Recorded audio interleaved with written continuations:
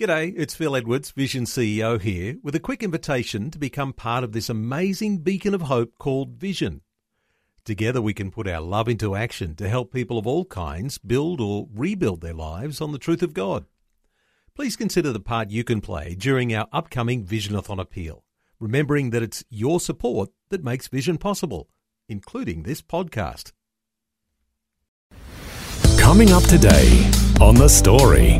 Basically, all of a sudden, there was like a conflict that occurred at our church, and the world just completely changed for the next maybe 4 months, and then trying to continue to lead people who were also going through a lot, wondering and asking questions as to why everything had happened the way it had. So it was a very tough time.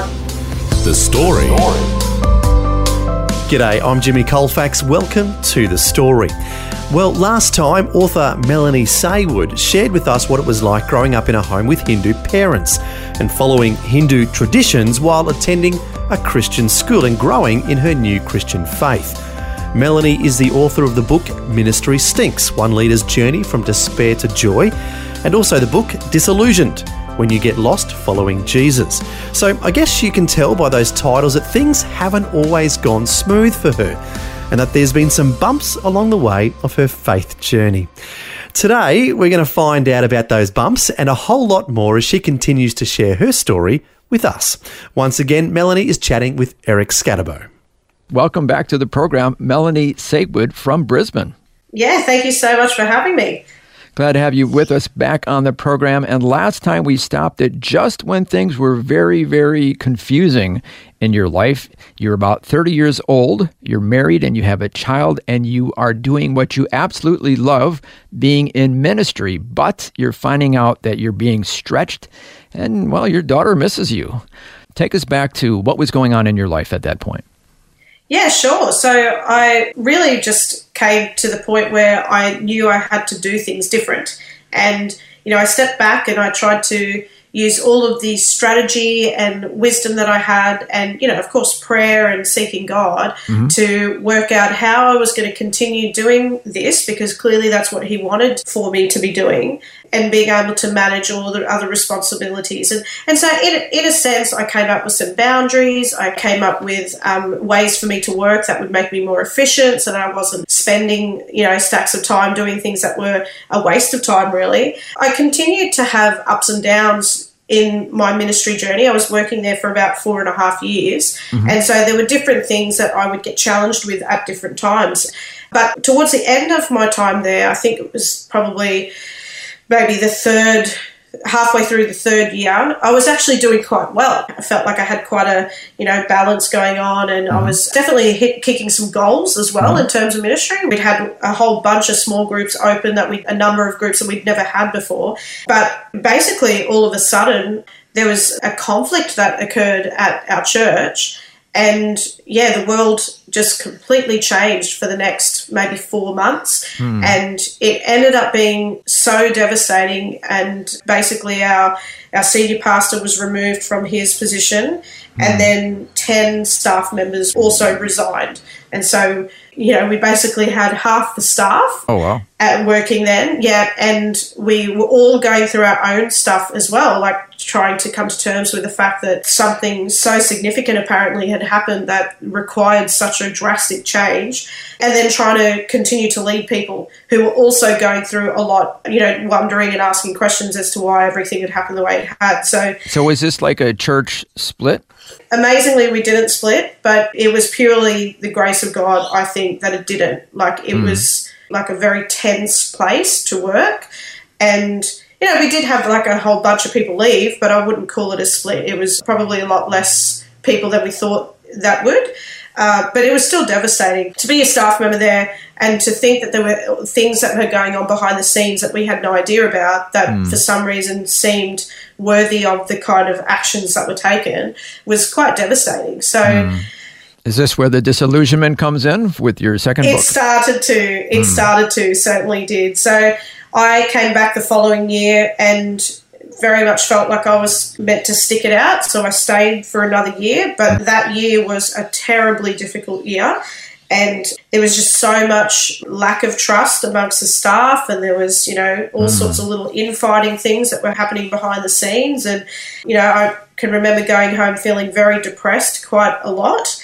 But then towards the end of the year, I felt like I was sort of thinking, I don't know, is God sort of redirecting me again? And I was writing something. I was basically writing a study for our small groups to do the following year. And I'm writing it and I'm thinking, gee, this is a really good study. And it was kind of like, oh, I think I should be writing. And then for the next week, I couldn't get it out of my mind. I was thinking, man, it'd be so fun to just write and to write and to write. So I finished up about, I think it was December by the time I fully finished up. And then the beginning of that following year, which was 2019, I just was completely surprised by it. It was about 3 months of just being in pain and feeling depressed and feeling like I had been abandoned by God. And even though it was a choice of my own, for some reason I had felt like I didn't have a choice in the choice, which was really weird. And it was probably a month into that I was able to put a name to it, and it was disillusionment. And I went, oh, wow, okay, I'm pretty disillusioned. I probably need to do something about this because it feels quite awful. And I had met up with the pastor at the time, and they told me the story of Shadrach, Meshach and Abednego, which amazing that story comes up again. And the fact that they had gone into the furnace and they'd come out and there wasn't even the smell of smoke on them. And it suddenly became my vision that, for my life, I'm not going to walk away from everything that happened and allow the enemy to have still got his smoke into my clothes. I want to be completely rid of this. So that kind of started a whole journey where basically any time I would feel the feelings and the emotions of disillusionment come up, I would go straight to my reading chair and sit down and confront it. And I would go, what is going on? Why am I feeling this way? What triggered that feeling? And basically would sit there and work through it until I actually had some kind of conclusion that helped me to have more clarity about that circumstance. And of course, there's some more technical things that I go into in the book about how I did that, but that's basically how I got there. Well, let's just go back to basics. Disillusionment, the dictionary definition, is a feeling of disappointment resulting from the discovery that something is not as good as one believed it to be.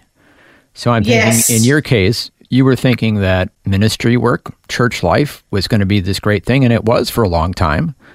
But then you had all those conflicts, or the church had the conflicts, and then you found out the honeymoon was kind of over in a sense. And is that when the disillusionment kind of set in? Yeah, basically. I think because I had this whole thing to contrast with, which is Hinduism, I had this very beautiful kind of impression of what the church is all about, kind of a romanticized view? Yes, absolutely. Some of the statements that were going through my head when I left that role was, I gave up on my Hindu faith to live this out, and this is what it was like. It was that kind of thinking. Yeah, and so that whole thinking of, we're supposed to be better. Wouldn't Christians behave better than this? Don't we know what we have? Shouldn't we be acting more loving to each other? I realise a conflict has happened, but shouldn't we have been more loving to each other? And so they were the kind of things I had to reconcile, because I clearly had these expectations that everyone was always going to act mature in their faith. And, the body of Christ is not full of mature Christians. We've got lots of different people from lots of different walks of life. So I had to come to a point where I was able to reconcile that. And so that's kind of the journey of the book, is that, yes, you do discover something that makes you go, oh, wow, things aren't the way I thought it was. But the way to come to conclusion is to actually go, well, what is it then? And what is the truth about it? And come to some kind of conclusion that reconciles that. Well, the Bible says the joy of the Lord is our strength. So we're thinking we're just going to have joy once we give our lives to the Lord. But also Jesus says you will have trouble. Absolutely. And we seem to forget about that verse when reality happens and humans who are sinful let us down, and especially in relationships. And that sounds like what happened to you. It's exactly what happened to me. And those individuals, I don't believe, were doing things deliberately to make me feel that way. They were just making choices. But you're still left with the trying to work out how this fits in with your understanding of faith and your understanding of how the world works and how the church works or whatever it might be. Yeah.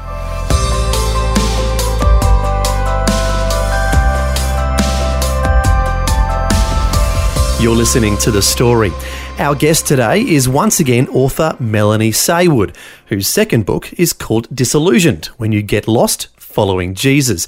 And as we've been hearing, she's experienced disillusionment in her own life, and specifically related to her involvement in ministry. But she's learned a great deal from these challenges and will share some of her wisdom she's learned when we return. The Story. If this program has highlighted something you'd like prayer for, we'd love to pray for you. Call 1-800-PRAY-FOR-ME. That's 1-800-772-936. It's a free call. Or text 0401 132 888.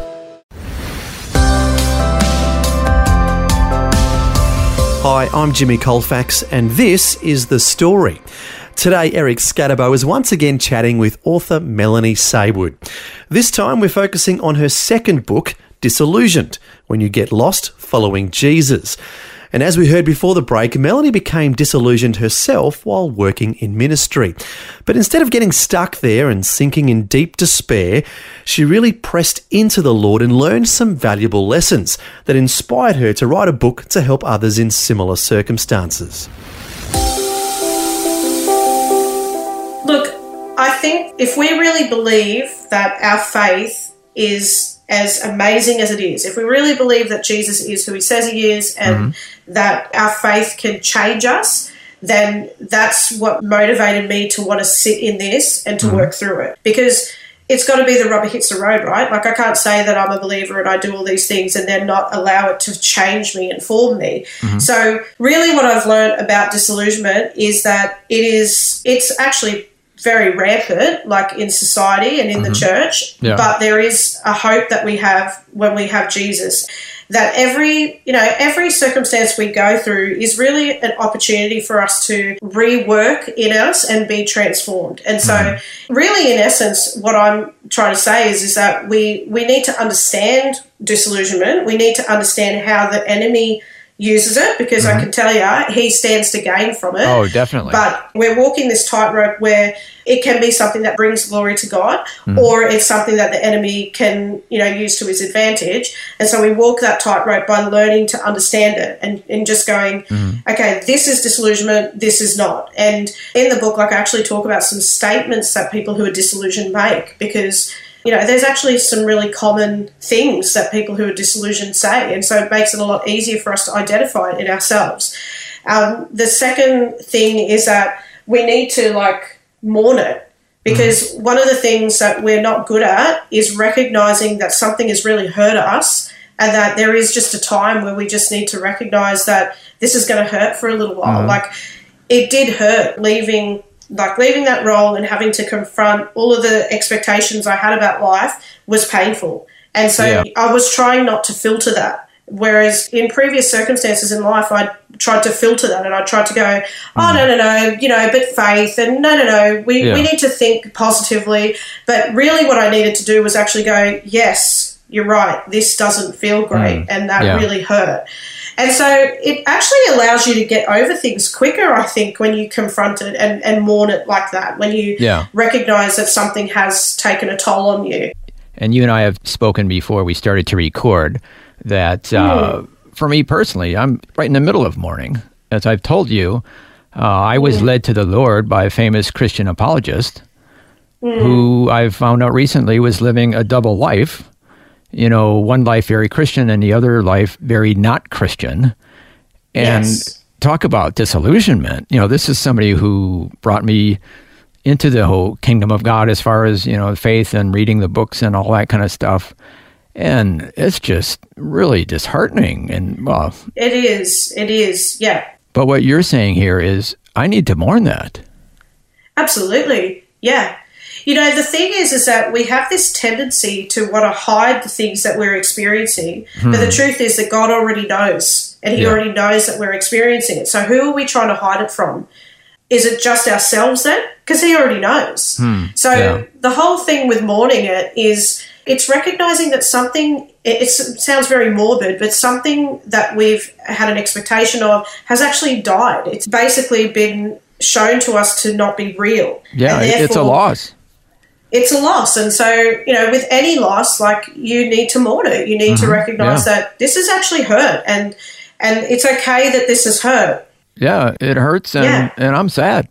Yeah, absolutely. And you're not always going to feel that way, but it's allowing that feeling to be acknowledged and not to be dismissed, because it has more ability to do things in us when we're able to acknowledge it.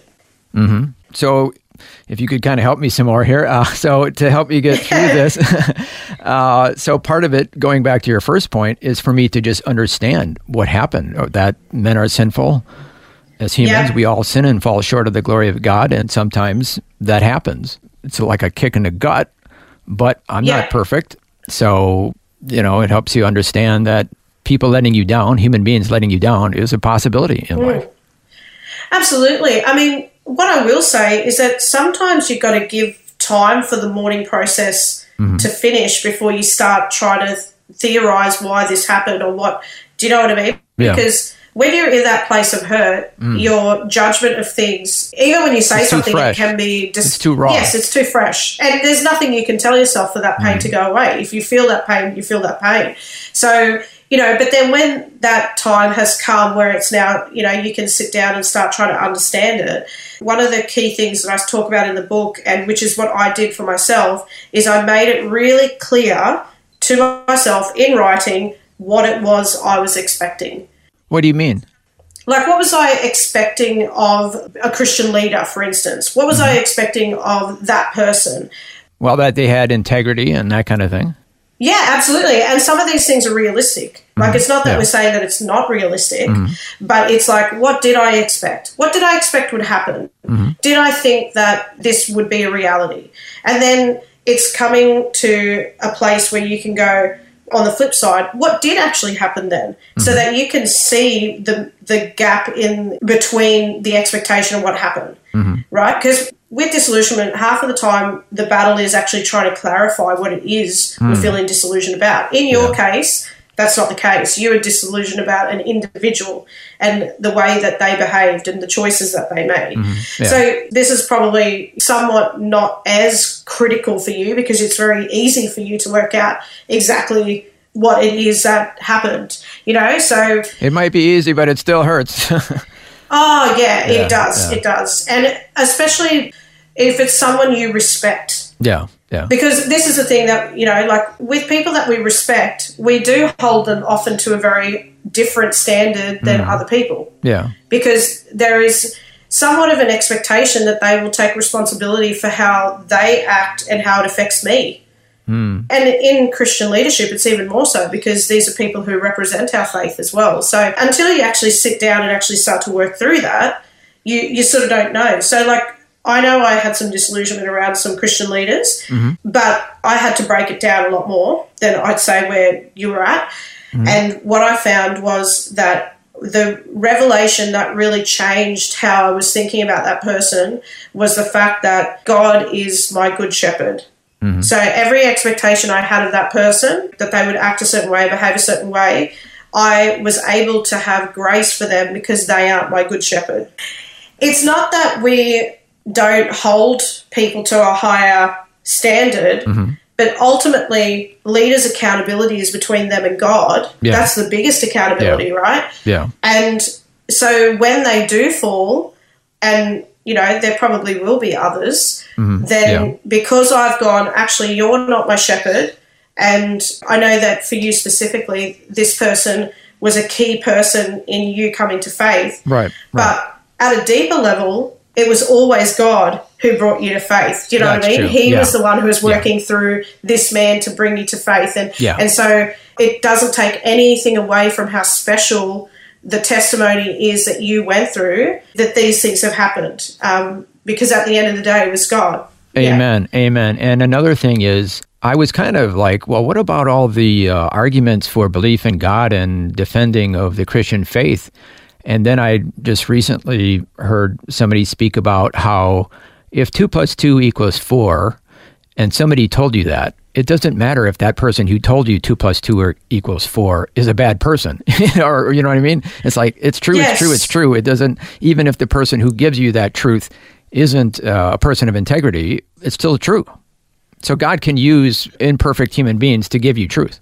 Absolutely, absolutely. And I think, I always try to believe too that any leader who does go down the path of fooling and all that kind of stuff, that at some point the influence that they had was because of the Holy Spirit in their life. Yep. And that they did have good intentions and that they were a faithful person at one point. I think there's more, it seems to be like there's more cases where these leaders have, been faithfully loving God, serving God, and then things start to dissipate at some point. It's the ending. It's not the starting. We all start with good intentions, and which means that what they were saying at a time was still true. It doesn't mean that everything that they've ever said is discredited. Right. Because our message is the gospel, not the speaker. That's the central message that we have in faith, is actually God's message, not their message, if that makes sense. So we don't have to throw the baby out with the bathwater. It's just... The truth is still the truth, no matter who delivered it to you. That's right. Yeah. Yes, absolutely. And finally, you mentioned that we should confront the disillusionment that we have in our life. So how would I do that? I think confronting it is like some of what I was talking about. So sitting down and working out, what was I expecting? How did that go wrong?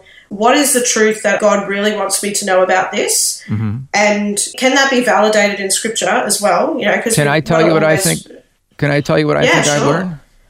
Yeah. I think it's a warning call for me that, there but for the grace of God go I. I mean, all of us have weaknesses, and if we let those little weaknesses grow, they become bigger weaknesses, and then before you know it, it's something very, very bad. So I'm kind of looking at this as a wake-up call that, I need to get serious about my faith and grow and make sure that, I'm not letting little arrows or anything from the devil get through and start to bring me down.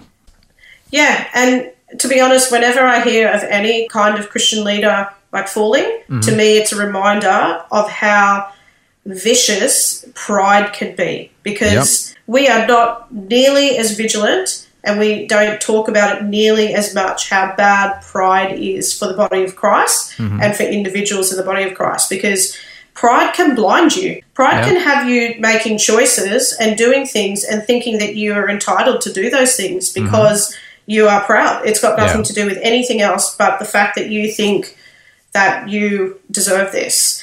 And I just think we all can go that way. Every one of us is susceptible to pride. And so that's often the reminder for me is, okay, I know like when I heard about the news, I was kind of going, God, I know I'm venturing out on writing this book and people reading this book, and maybe some people, I might become more well-known for it. I've just kind of been saying to God the whole time, okay, help me not to get full of myself in this. Like, help me to stay humble. That's my biggest prayer at the moment, is to have a humble heart and still recognize why I'm doing it. Yeah, that's a real life temptation. It is. You start off with all the best intentions, but then all of a sudden people start recognizing you, or, you're having some success, and it's kind of easy to think, oh, this is because of me. Yeah, absolutely. I am pretty great, ain't I?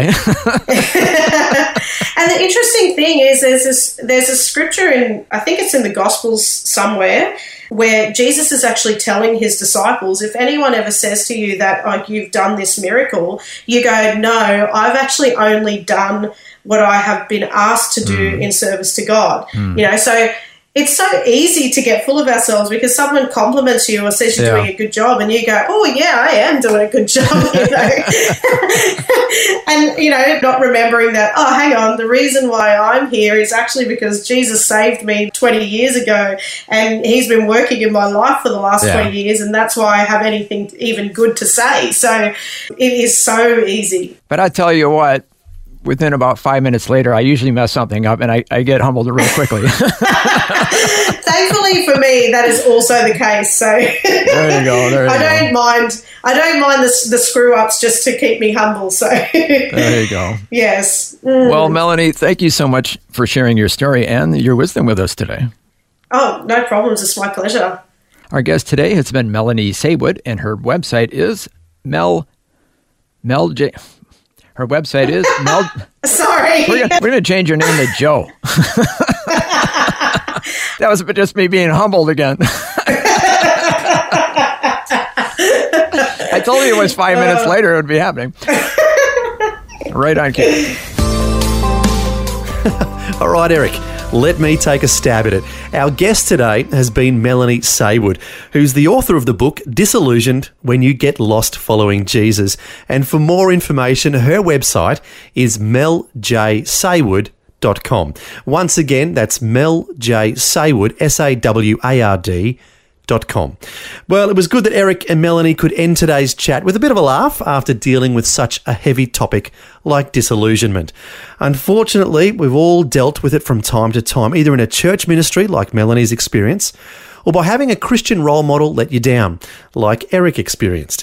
Sadly, human beings fall short of the glory of God and have the potential to disappoint us from time to time. This side of heaven, that's a sad reality of life occasionally and something that we wish would never happen. But there is one who will never let you down and you can always count on. And that, of course, is the Lord. As it says in the book of Psalms, I will keep my eyes always on the Lord. With him at my right hand, I will not be shaken. Well, how about you? Have you been disappointed or become disillusioned? And can you identify with either Melanie or Eric's experiences? If you'd like to pray with someone about this and bring it to the Lord for healing, our prayer line is 1-800-PRAY-FOR-ME. That's 1-800-772-936. And we'd love to pray for you on that line, 1-800-772-936. Well, thanks for joining us for part 2 of Melanie's story and some of her advice. I'm Jimmy Colfax, encouraging you to share your story with someone today. Next time on The Story. I was in Surfers Paradise, and in the back areas of Surfers Paradise, there was this new Thai restaurant that I'd heard about. No one would go to it because it was down the alleyway, but I heard it was fantastic food. The Thai chef came out, couldn't speak hardly English, but he had the front cover of the Gold Coast Bulletin where my face was, and he asked for me to sign it. And that's when reality really hit for me. You know, I walked up to Cavill Avenue. In the middle of Cavill Avenue, I fell on the floor and had a nervous breakdown at 20 years of age, crying like a baby. At 20 years old, Mark Kuyabar became a world champion chef, winning 3 gold medals at the Chef Olympics in Germany. But at the height of his culinary success, he felt empty inside and abandoned it all to go to Bible school. We'll find out what happened as Mark shares his story next time. The Story. Just another way Vision is connecting faith to life.